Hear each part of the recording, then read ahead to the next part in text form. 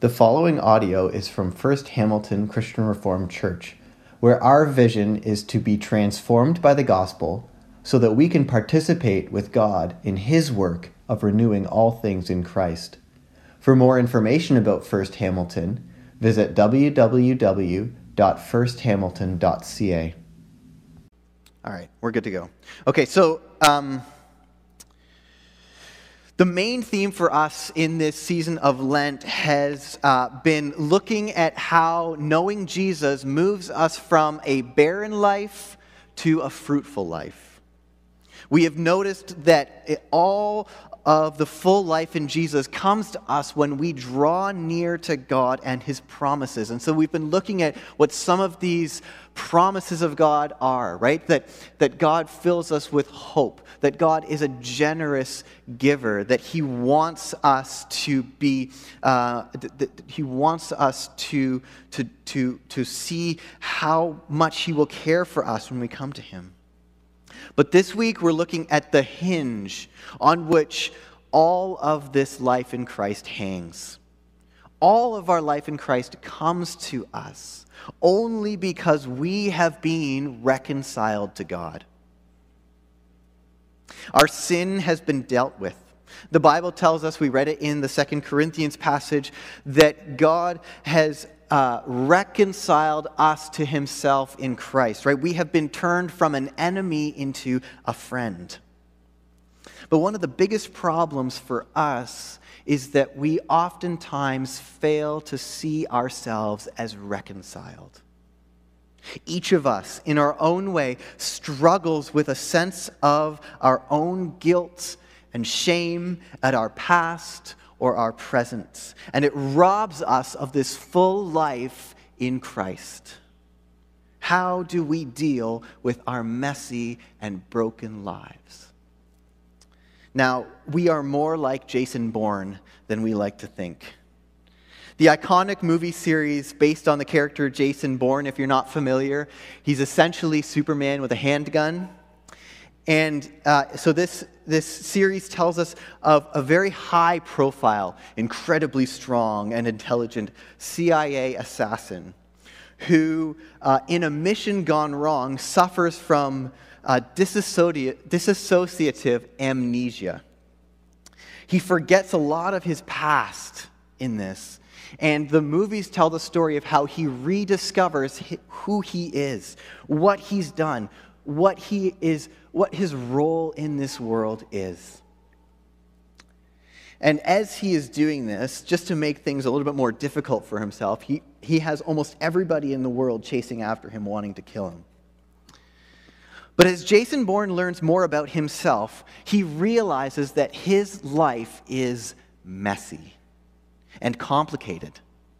He has done things that, on a second look, when he takes a step back, because of his condition as forgetting the past, when he takes a step back and re-looks at some of the things he'd done, he realizes that he isn't as moral or as good or as upright as he had thought he was. But Bourne is a good guy, right? We never get the sense that these movies point him out as a person who is bad or who needs to change. Instead, we are caught in ourselves in the same time. Because he has this sense for justice to prevail, to make the world a safer place, for good to triumph. But in his attempts to do this, we discover that he's actually made things more messy than to begin with.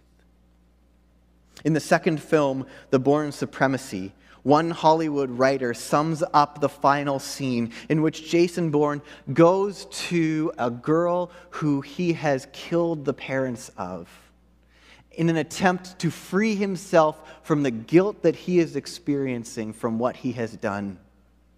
He goes to this girl and seeks to uncover, to confess that though he wanted to do good, he has hurt her and her family bad. And this is what the Hollywood writer writes about this. He, Bourne, is not seeking forgiveness.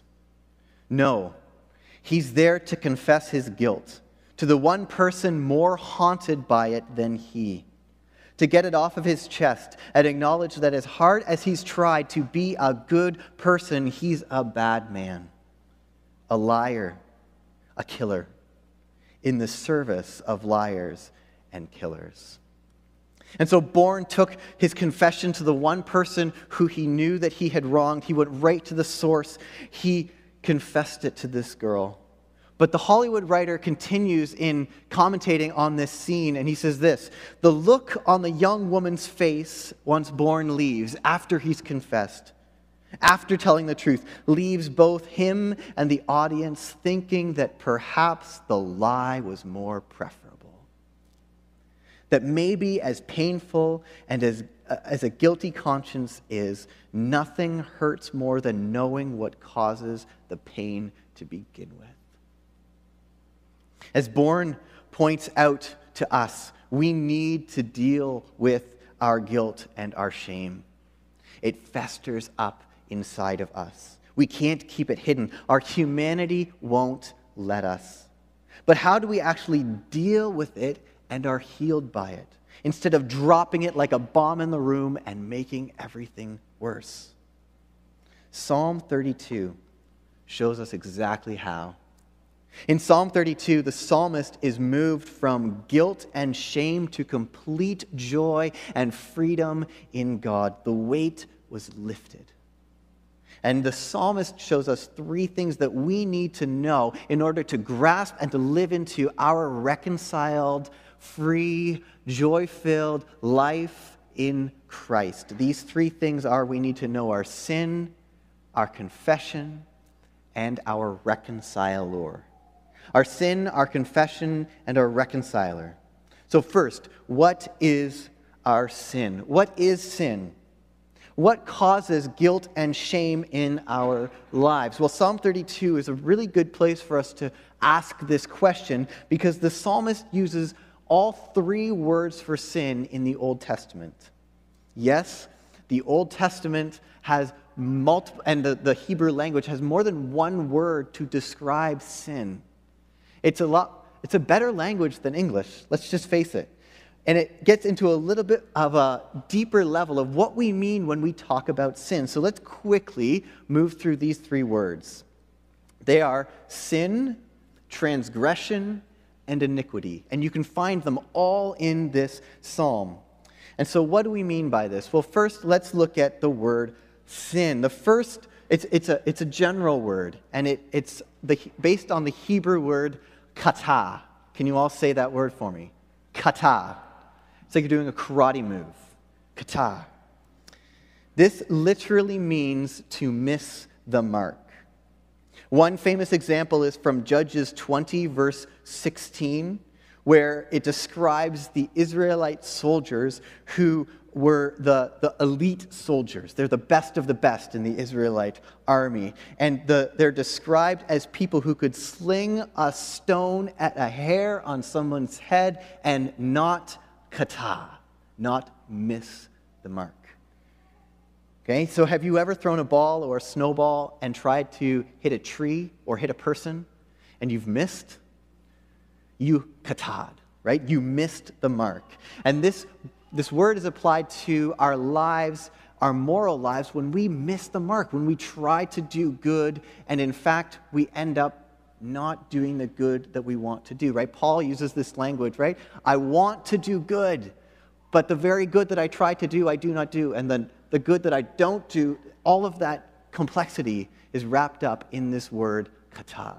It's a moral word, and it means missing the mark.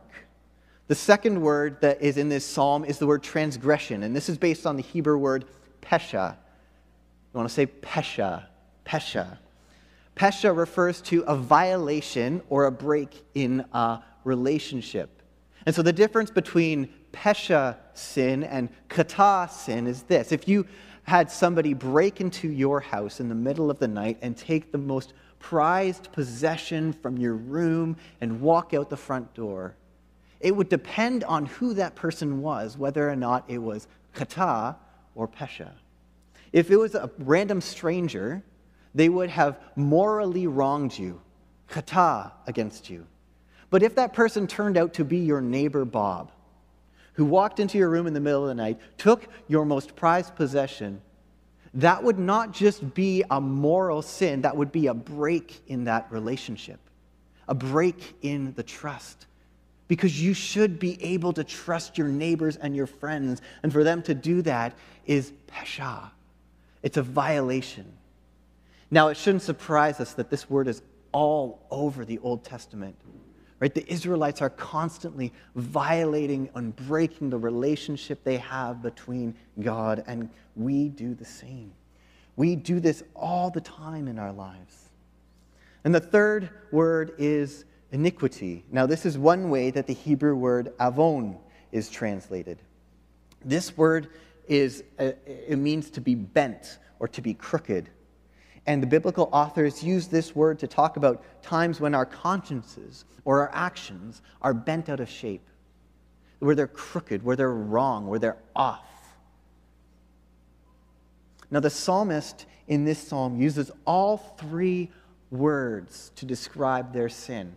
And I wondered and reflected on that this week. Why would the psalmist use all three words?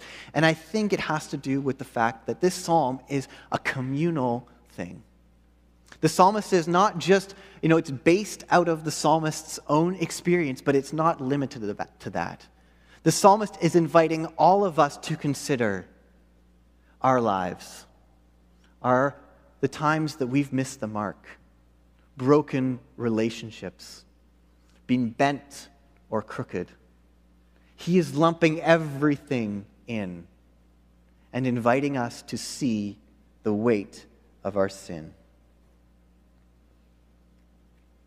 It is an invitation to consider our own lives. Now, one of the rhythms for my Sabbath day is to listen to a sermon from another faith community, and because as a pastor, sometimes we struggle with that we often do a lot of preaching and not a lot of listening. And so I try to get into the habit of listening, and this week I listened to a sermon by a Portland pastor named John Mark Comer, and it wrecked me. And it was so applicable to, I didn't even realize this, but it was applicable to our sermon this morning. And he pointed out the church fathers and mothers, and in the past, different layers of sin as an attempt for us to begin to examine our own hearts. And so he put on Dan, if I can get you to go, there we go. The 4 layers of our sin as a way for us to reflect on our own hearts. The first layer, Comer described as gross sins. Now, these are sins that are sins that our culture and our society would also agree with us as Christians and say, yeah, these are wrong. These are culturally unacceptable sins. These are 10 Commandments sins. These are lying, adultery, right?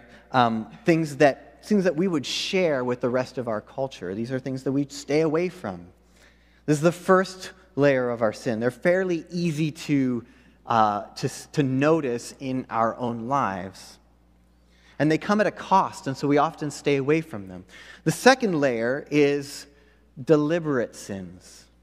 Now, these are socially acceptable sins, like gossip and cussing, even things that we do that are socially acceptable, like watching any movie on Netflix and not necessarily paying attention to that sex scene in the movie, that maybe that's not a healthy thing for us to watch or to put our eyes on. These are deliberate sins that our culture is generally okay with. Lumping into this is, things like not cultivating generous hearts, right?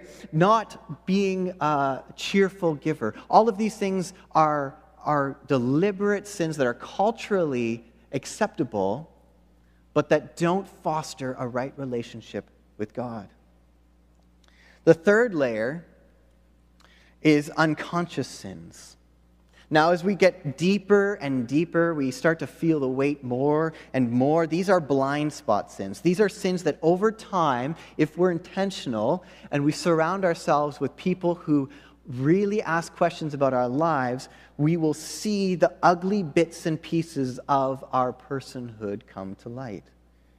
These are normally more internal than external. These are the things that I think Jesus does well at pointing out on the Sermon on the Mount when he ups the bar of morality, right, to try to get underneath the religious nature of our morality. And he says, well, yeah, you might not, kill somebody, but are you ever angry? Because that's the same thing. These are blind spot sins that we often don't see. And if we don't examine ourselves, we'll begin to fester inside of us. These also include sins of omission, right? Things that we shouldn't do or should be doing that we don't do. And by omitting them are actually sins in our lives. And now the last layer is trust structures. Now these are the deep inner postures of our being that do not rely on ourselves for our well-being. Whatever we put our trust in that is above God is an idol, and we need to rid ourselves of it. Tim Keller says that whatever we look at and say in our heart of hearts, if I have that, then I'll feel like my life has meaning and value and significance and security, is an idol. What are the things that grow inside of us that we put our trust in that come before God? Now, these are not behavioral necessarily, and so they're really hard to diagnose. We often find our idols by looking at our coping mechanisms. When we're under stress, where do we go? When we're feeling anxious, where do we go? Right?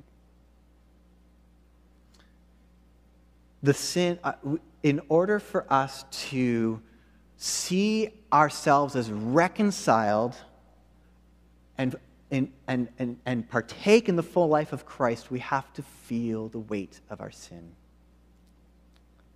We tend to be pretty good at searching our hearts for the first two layers, maybe a third or fourth if we've got some accountability in our lives.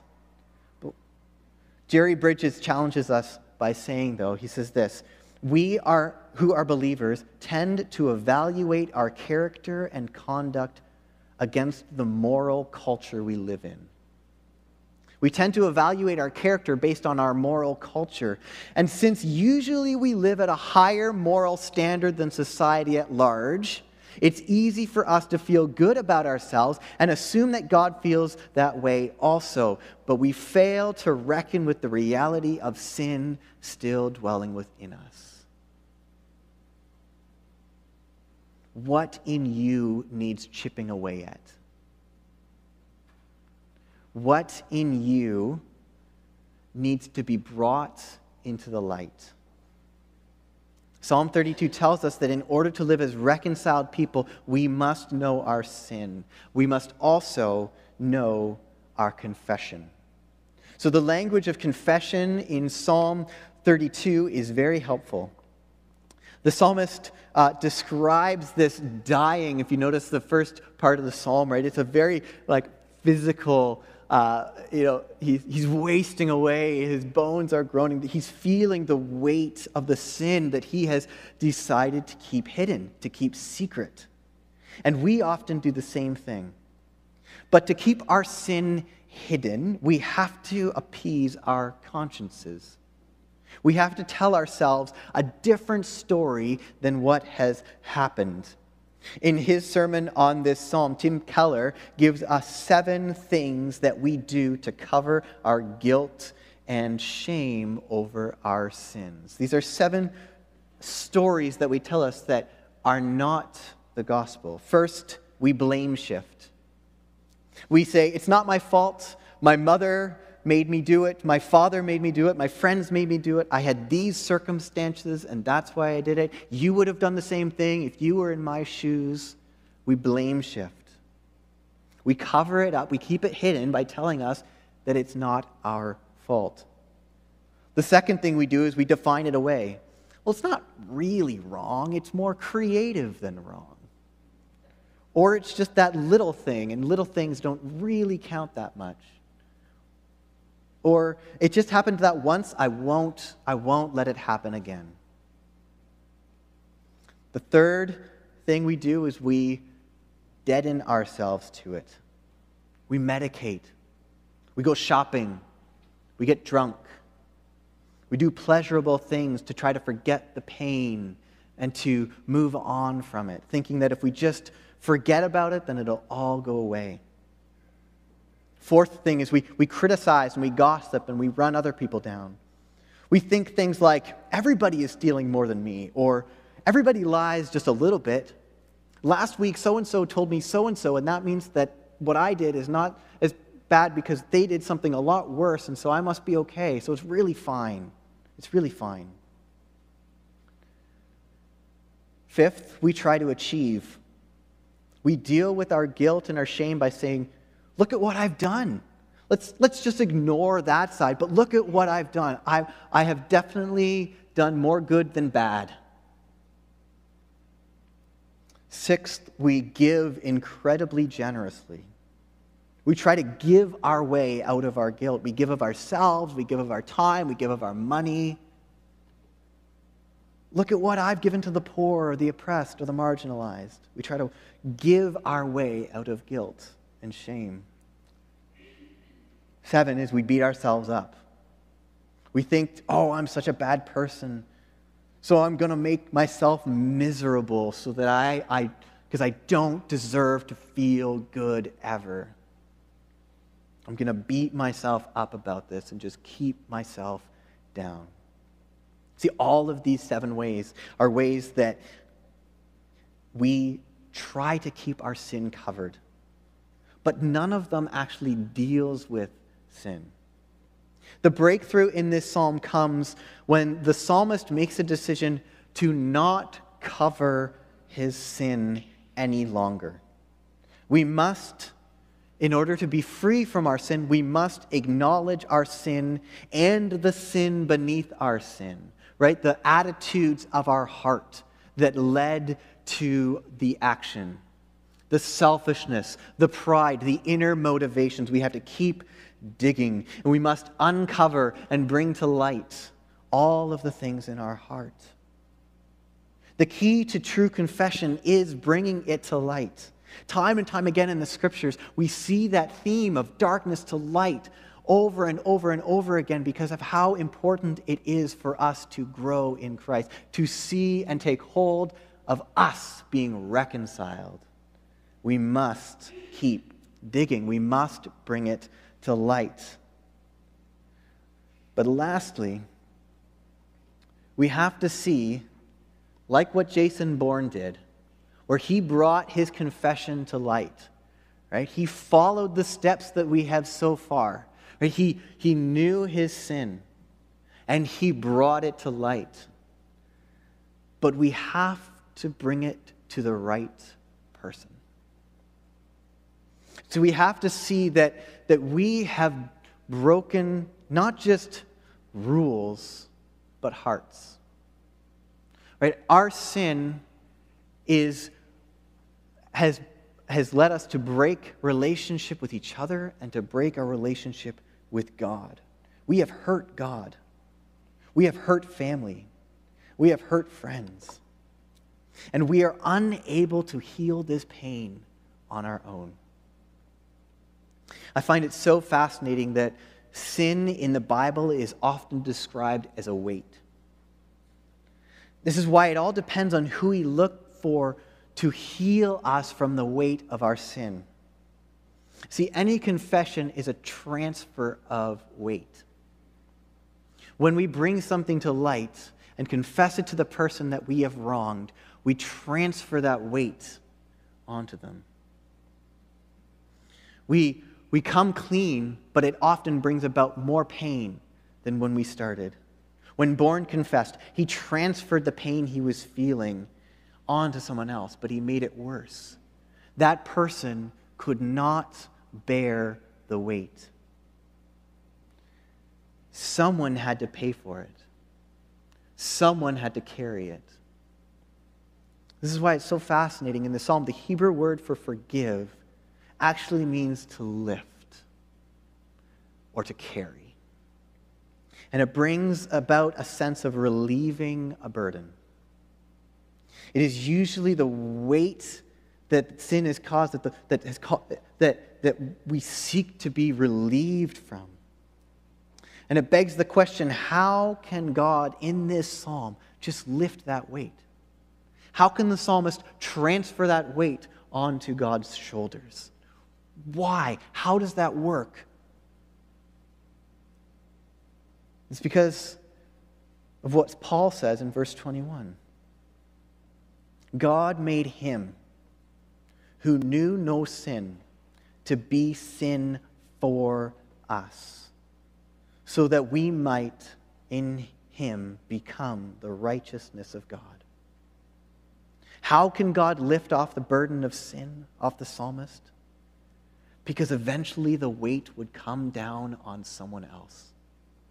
Someone who would feel the weight of sin so badly that it wouldn't just cause them agony, it would kill him.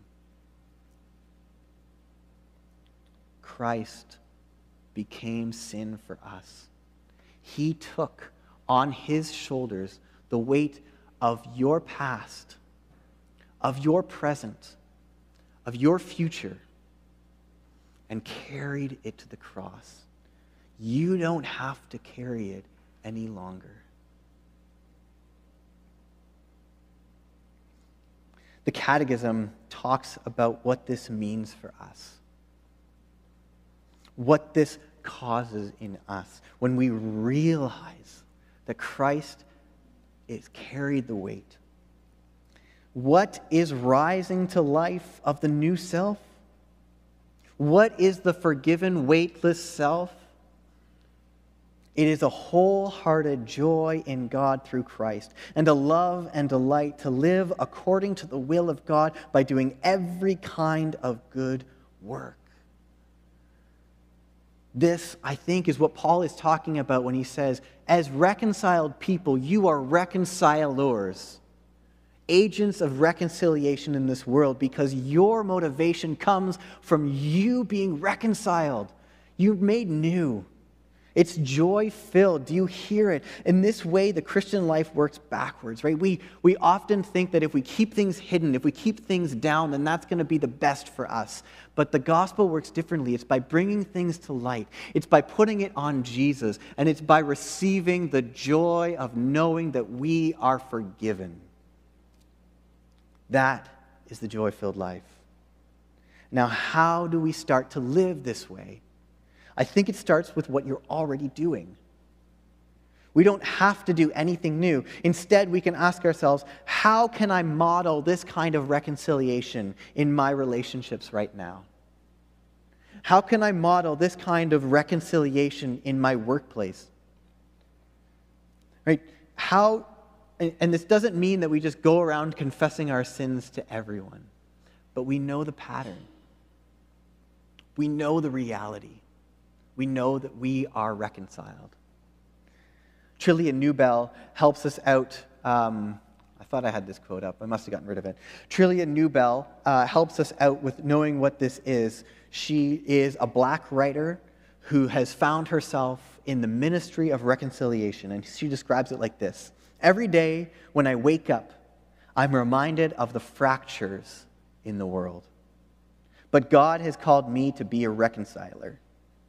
One who does the work of reconciliation, restoring relationships, bringing harmony, resolving differences. For me, this task has meant learning to be forbearing, forgiving, and patient for speaking the truth in love.